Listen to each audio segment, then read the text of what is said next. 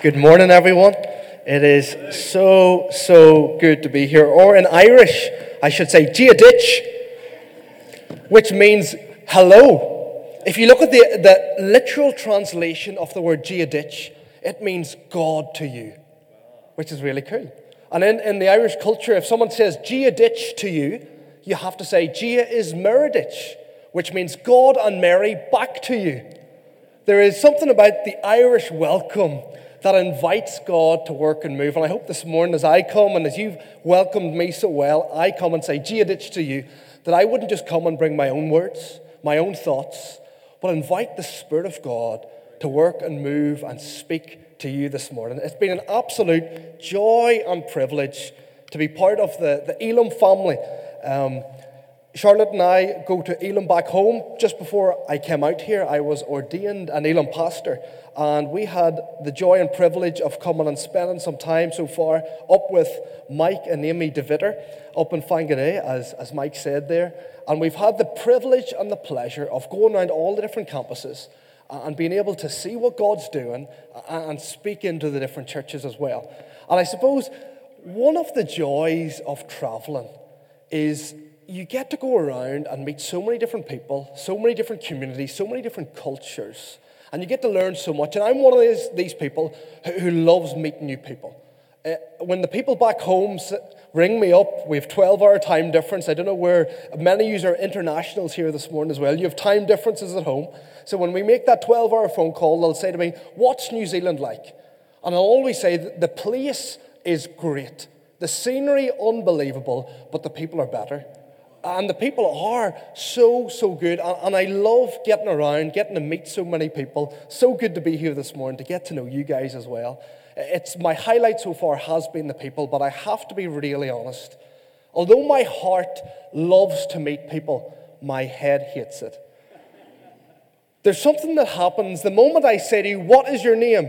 The moment you open your mouth, my brain just sounds out, shuts down, and there seems to be a very large gap. You could be standing a meter, 2 meters away from me, but the gap seems enormous because in the moment you say your name, it just seems to disappear in thin air. I forget it. Before it's even out of your mouth, there's no point. It's just gone. I'm one of these people, and it eats me up inside. Because just for brief moments of the conversation, the rest of the time, I'll be trying to figure out, what did they say their name was? And you'll know it's happened to me because all of a sudden you become my best buddy. I'll be like, oh, that's right, buddy. No bother, pal. Yes, mate. You're my friend. Like, I'll use every other descriptive word than your name. You'll know that moment has happened where I've forgotten your name. You become nameless to me when you become my best buddy, my best friend all of a sudden. And this happens to me especially a lot back home. We live in a small community in Ireland, very rural, and everyone knows everyone. And sometimes when you're in a position like this, a lot of people will know you, they'll know your name, and you don't have the same opportunity to know theirs. So we'll be out just in town or doing a bit of shopping, and someone will come up to me, and they'll be talking away, and I'll be speaking back and forth as if they were my best friend. I'll be asking them, how's the kids? How's work going? Are you still struggling with this? And after about 10 minutes, when the conversation ends and they walk one direction and I go another, Charlotte will go, who are they? Why didn't you introduce me to them? And I said, the reason I didn't introduce you to them is because I don't have a clue who they are. But you were acting as if they were your best friend. I said, yeah, I have an entire friendship circle of people I don't know their names of. And this morning, I want to introduce you to some of my buddies in the Bible. Some people, I don't know their names, and that's okay because no one else knows them either. As we start this unnamed sermon series, we're going to be looking at ordinary, everyday lives who made an extraordinary difference for the kingdom of God. Just because we aren't sure of their identity doesn't mean they didn't have an influence among their neighbors and an impact in their nation for the kingdom of God. And we're going to look and we're going to see the lives that they lived and the legacy that they left for you and for me this morning. So if you have a Bible, why don't you turn with me to the book of Hebrews? I wanted to go to the book of Hebrews this morning because as I was thinking and as I was praying about this unnamed sermon series, I thought, there's probably no better book than the book of Hebrews. Why? Because it's the only book in the canon of Scripture, the 66 books in Old and New Testament, where we are not sure who the author is or who the audience is. The author is unnamed and the audience is unnamed. Don't get me wrong, the scholars suggest many things. We're pretty sure it was Paul, but we can't be 100%. It might have been Apollos, it might have been Barnabas writing, but we're just really not sure. The author in this book is unnamed, but so is the audience. It's called Hebrews because we can look at the content of it and the context, and we can work out that the author, whoever it is writing to Jewish Christians. We're not sure where they're from or where they live or where they follow Jesus, but we can guess they're Jewish Christians. We can do a really good job at that. In other words, this is the book of the unnamed author and the unnamed audience. But the truth is this: if you've been to church for any length of time, you might say, Gareth, I don't really know if Hebrews is a great book to go to for the Unnamed series. Because if you flip over to the likes of Hebrews 11, and I welcome you to go there in your Bibles, you'll say, look, there's the heroes of faith. The named and known men and women of God who did amazing things for God. And if you've been at church long enough, you look down that list of Abel, Enoch, Noah, Abraham, Sarah, Isaac, Jacob, Joseph, Moses, Rahab, among others, you know their names. You know their stories. In fact, I would take a guess that if you walked out these doors and into the streets here of the city and went up to someone who wasn't a Christian, someone who wasn't even maybe raised in a Christian home, and you were to mention the names and the stories of people like Abraham or Noah or Joseph on his coat or Moses, they would say, yeah, I know them. They're known people. But there's something really interesting that happens towards the end of chapter 11 in Hebrews. And we pick up the story in Hebrews 11, verse 32. Something really interesting happens here. The author says, after listing these amazing men and women of God and all that they've done, they say in verse 32, and what more shall I say? I do not have time to talk about Gideon, Barak, Samson, Jephthah, about David and Samuel and the prophets, who through faith conquered kingdoms, administered justice, and gained what was promised, who shut the mouth of lions, quenched the fury of the flames, and escaped the edge of the sword, whose weakness was turned to strength, and who became powerful in battle and routed foreign armies. Women received back their dead, raised to life again, but there were others. I don't have time to talk about all the amazing men and women of God that you know. Why? Because there were others. There were others who were tortured, refusing to be released, so that they might gain an even better resurrection. Some faced jeers and flogging and even chains and imprisonment. They were put to death by stoning. They were sawed in two.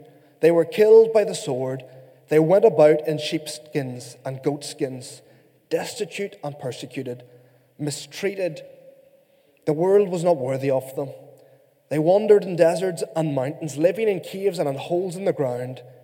These were all commended for their faith, yet none of them received what they had been promised, since God had planned together something better for us, so that only together with us would be made perfect. You know what's crazy? Chapter 11 is full of many heroes of faith, many people that we know and we love and we know their stories.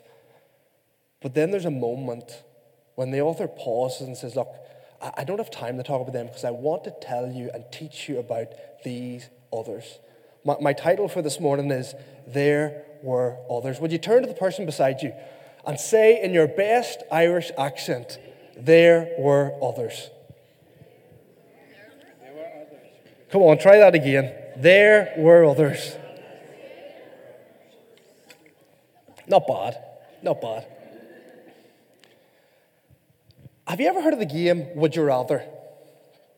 There's a game Would You Rather, and it came to my memory this week because as we were just driving along through the town and I had my thoughts together, I was just driving there, just making sure. It's very hard to navigate all these lanes of traffic here in Auckland compared to Ireland, the windy and the twisty roads.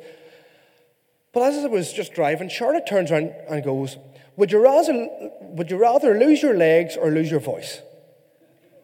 What? Would you rather lose your legs or lose your voice? I said, what do you mean? You know the game, would you rather? Would you rather lose your legs or lose your voice? I was like, I don't know. I tried to work it over, and I finally give her an answer. I said, I think I'd rather lose my legs. I didn't. Both are hard questions. That's the point of the game, would you rather? It puts you in a position between a rock and a hard place. And it sort of shows your priorities in life. And I said that, and I said, Charlotte, what about you? She went, I don't know. I was like, you can't do that. That's not part of the game. The game is you have to give an answer no matter how honest it may feel or no matter how much it splits an opinion. And this morning I was wondering, could we play a game of Would You Rather? Just to see where you lie and where your priorities are in life, okay? So the first one I have is this. Would you rather be able to speak all foreign languages or speak to animals? That's a good one, isn't it? This will tell whether you're a people person or an animal person. Whether you don't like people, you're like, you know what, I'm more than happy not to. Raise your hand if you would rather speak all foreign languages.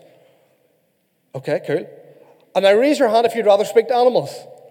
Okay, they're the people that don't like people. You're good, it's good. We're glad you're here, we love you, okay? Okay, number 2. Here's another one. Would you rather have noisy neighbors or nosy neighbors? That is a tricky one. Would you rather have noisy neighbors or nosy neighbors? Just while you think that through, we actually back home in Ireland thought we had the perfect neighbors. We were living beside this couple. We had a detached house for about 2 years. We were living beside them, and they would get up really early in the morning, go to work long hours, and that was great. And then they'd come home late at night, and they never bothered us. They were really lovely and quiet people, never were nosy, nothing like that, until COVID happened. Then we were in lockdown, and all of a sudden, we realized that they were noisy neighbors. Because on Sundays, the only day off they had, they would blast heavy metal music from morning to night. We had never realized because we were always in church on Sundays. We thought this, but when we were isolated and had to stay at home, we found out we had noisy neighbors. So if you're in the room and you would rather have noisy neighbors, put up your hand. And put up your hand if you'd rather have nosy neighbors. Okay, be careful what you wish for, okay? Be careful. Okay, let's do our final one, third one. Would you rather be a named or an unnamed Hebrews 11 hero of faith? I'll not get anyone to put up their hand because the truth is, if we're all being honest, we would all rather be those named heroes of faith in Hebrews 11, not the unnamed ones. We would rather be like David, who fought off the enemy. We'd rather be like Abraham, who walked by faith and inherited a nation. We'd want to be like Jacob and Joseph, wearing the lovely coat rather than the sheepskins in Hebrews 11, were those who are unnamed. We don't want to be the people who are sawn in two. We don't want to be the people who were flogged and jeered at by their friends and family. We don't want to be the people who have to die for our faith. If we were being really honest, I know I would rather be a Hebrews 11 named hero of faith rather than an unnamed one. And you know what? If those unnamed men and women we see in Hebrews 11, 35 to 40, were here today, I would imagine that if we were to play a game of would you rather with these people, the room would be split in opinion a lot of the time. Because the choices they made don't often reflect the choices that the Christians make today, or the modern church makes today. They made choices in their life that seem to be completely different, completely alien to the world we know it today. But the author of Hebrews says there's something that you and I can learn from them. There's something, we could go all day, and we've done it. We've had the conferences, we've had the messages where we've talked about the amazing named and known people of faith. We've had the message of David and Goliath. We've looked at Moses going through the Red Sea. We've looked at them. But I want to tell you about these people. I want to tell you about the others that don't get mentioned. Why? Because there's a lot we can learn from them. And this morning, I would love, if I could just look at maybe two or three things, two or three choices that they made that are completely countercultural, not only to the society we live in, but maybe even the church we attend at times. And if we come here with an open heart, not to condemn, not like when we're playing Would You Rather with our friends and family, we're like, you would pick that. And you start to question, that we would actually sit back and go, okay, talk me through that decision.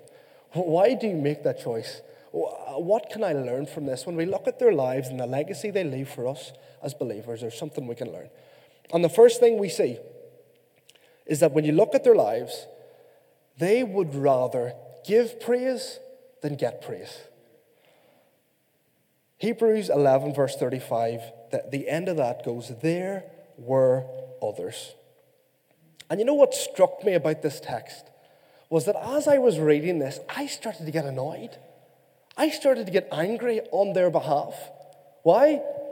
Because these amazing men and women of God have given so much. Many of them sacrificed their lives and their families for the faith. And yet, they didn't even get their names mentioned. I started to feel a wee bit angry. I started to feel a wee bit annoyed that the least you could do was write down their names. The least you could do was remember them for the acts that they did for God. And then it hit me. They weren't living their life to get praise from man, but to give praise to God. They weren't living for their own recognition and renown, but for God's. They weren't living for the applause of man. They were living from the approval of God. They didn't need people to know their name because God knew it. They didn't need others to approve of them because God already did. They were living their lives not to get praise from man, but to give praise to God. I'm a big football fan, and my favourite team is the best team in the world. It's Liverpool, okay? There we go. They saved at the front, clearly here. It's fantastic. But my team, Liverpool, there's my favourite player, and it is probably one who is maybe under the radar a wee bit. Not too much, but he's not the standout star. He's a guy by the name of Alisson. He's our goalkeeper. And I love him because he's a Christian. He's from Brazil, and he has done an amazing thing for the kingdom of God through football. He's this guy who shares his faith publicly all the time. But he also led a fellow teammate, Firmino, to faith. He baptized him as well. He's doing incredible things. But one thing that separates Alisson from other footballers is that when they do something amazing, like score a goal, and you might think Alisson's a goalkeeper, he'll never score goals. He does score goals. That's what's so good about him. He is the goalkeeper who scores goals. But what he will do when he does something amazing is he'll score a goal and people will start to sing his name, and he does this thing where he'll just go, he starts pointing upwards. He starts pointing upwards. He'll pull up his t-shirt, and underneath it'll say, Jesus is Lord. Other footballers, what they'll do when they score a goal, they'll run to the crowd and they'll show their own name. They'll take their t-shirt off and they'll be pointing at it, while Alisson, on the other hand, stands out like a sore thumb because he points to Jesus. And I'm not saying that we're to do this in our everyday life in one sense. Like, if you work here in a supermarket, if you work in Kmart or Countdown, and you're doing a job, you're stacking shelves, and someone comes across to you and says, can you help me find something? And you give them the direction, and they say, thank you, you're really good at your job. You're not to run and do a knee slide, and you're not to rip up your top and say, Jesus is Lord, and go, only him, only him. We're not called to do that, but there's something about that exaggerated example where many people are singing the name of these footballers, where one chooses to soak it up, to get the praise, while another one chooses to give praise. And we're to do the same in our lives. We're to seek to live lives that others will look at us and give glory to our Father in heaven, to give honor to him. Where are the moments in your day, in your week, in your relationships, in your friendships, where you can point people to Jesus? Where you can live your life in the moments of celebration and point people to Jesus? The second thing we see, though, is that we're not only to give praise to God in the moments of celebration, but also in suffering. And the second thing that sets these believers apart from many today is that they would rather their eternal life, they'd rather have their eternal life than have their earthly life. When you look at this passage, one thing is clear, that they prioritize their eternal life over their earthly life. Hebrews 11:35 goes on to say, there were others who were tortured, refusing to be released, so that they might gain an even better resurrection. They valued their eternal life over their earthly life. And don't get me wrong, okay? We preach Jesus, and Jesus has come to give you an abundant life and eternal life. Abundant life here and now, eternal life for all eternity. But that abundant life doesn't look like the good life. It looks like God's life for you. And for some people, that looks like suffering. And in the context that they were facing, and many Christians today face, they had the choice of living this life on earth without God or living in all eternity with God. And they made the choice. They would rather have their eternal life over their earthly life. And many people still make that decision today. Open Doors, the Christian charity that deals with persecution, reports that there is 312 million Christians who face intense persecution every year. That's 1 in 7 Christians globally who are fighting just to have faith, fighting for their lives, who are choosing to value their eternity over their earthly life. And it's so important that we do so. So when Charlotte and I came here, let me give you an example of this. When Charlotte and I came here a few months ago, we've been based up on Whangarei, and we were looking for accommodation. The church was able to connect us in with a local couple who had the cheapest house in the whole of Whangarei. And that ticked our box. That was lovely. It was like a 1-bedroom / kitchenette bathroom sort of setup. And it does our job, very simple. And we know we're going home at Christmas. We don't know what we're doing after that, but we know in 6 months' time, we were only here for 6 months, we're on a tourist visa with our UK passport, that we would be going home. What's really funny is if we were to walk into that house, we were very careful about what we were buying and what we were supplying the house with. Because we only had a limited amount of money. We weren't going to kit out the entire house. And we were very careful how we spent our money. In fact, there's a really funny story about this, that one day when we were started off in the church in Whangarei, people were so generous. And they were giving us gifts, you know. And one day this wee woman gave me a bag with a box in it. And I looked inside and I was like, toasty makers? You know, for making like toasted sandwiches? It was a toasty box. And I went, oh, thank you so much. And I give it to Charlotte, and Charlotte goes, oh, wow, that's great. I was actually in the shop yesterday, but because we didn't have that much money, I wasn't going to invest in a toasty machine. I wasn't going to spend the money. And that's amazing she bought us that. And I went, there you go. God heard your conversation. He knew your heart. He wanted to bless you. You should go and bless that wee woman with that. Let her know that, she's also obviously in tune with God and that she's doing that. So Charlotte went across and was just like, I just want to thank you so much for the toasty machine because I was in the shop yesterday. I couldn't really afford to get it. And it's just amazing how God does that. And the wee woman goes, oh, I'm so sorry. I didn't get you a toasty machine. It's just a toasty machine box. And in the box is jams and shortbread. And so we went home and we were like, we've been blessed. That was just so nice of her to do that and think of us. That week we were going around the different small groups and we were at her small group. And lo and behold, at the end of the night, doesn't she pull out another bag? And in it, there was a toasty machine. And she goes, I really felt God was saying I should. I was like, no, you didn't. We completely manipulated you. I am so sorry.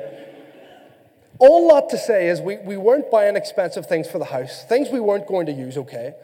What would it look like in that wee 1-bed kitchenette if we decided, okay, we're only here 6 months, but this place is too small. Let's build an extension. Let's use all the money we have to build an extension and rip out that kitchen. How long has that kitchen been there? In fact, the bathroom's getting a wee bit grotty. Maybe we could do the bathroom up and that bed's too small. Let's get a king-size bed. You used to be looking going, guys, you're only here for 6 months. Why are you being so foolish? Let's go a step further. Last night we were staying in the Quest, the hotel, so we could come here this morning.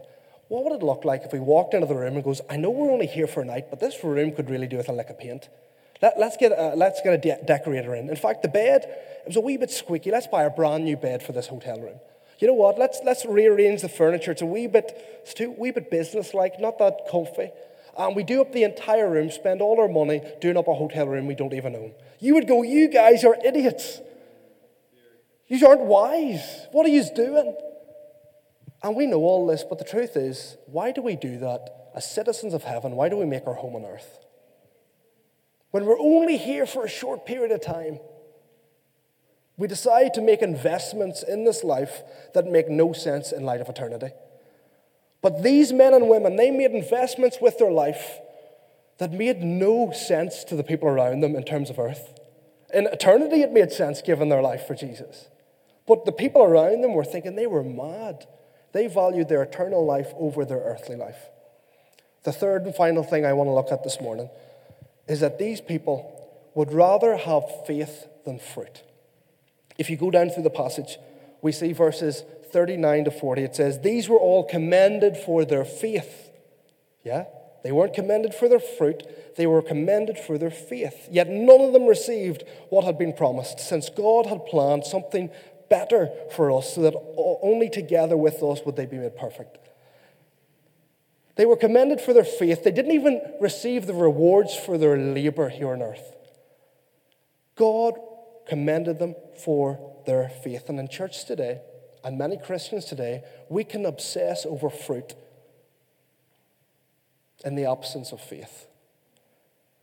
And there's nothing wrong with fruit. Fruit's great. Fruit always follows the believer. Like it's faith without works is dead. We get that. But sometimes in the modern church and modern Christians, we want the fruit without faith. We want the numbers. We want the salvation. We want the revival. We want the crusades. We want the kingdom without the king. And in this moment, we see one final thing, that they would rather have faith over fruit. They were commended for their faith, not their fruit. God is more concerned about you being faithful than you being fruitful. When you stand before the Lord, he'll not say, well done, good and fruitful servant. He'll say, well done, good and faithful servant. You see, these men and women, although we don't know their identities, they were heroes of faith, not heroes of fruit. They weren't so concerned about what God was doing through them rather than what God was doing in them.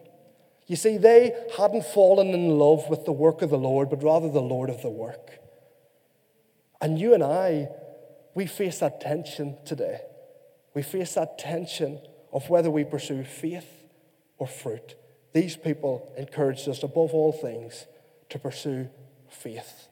And I suppose that brings us really to the point of this passage. We've looked at 3 helpful principles, things that we can live by that seem really countercultural to the world around us. We've seen that we want to be a people, and they were a people that wanted to give praise rather than get praise.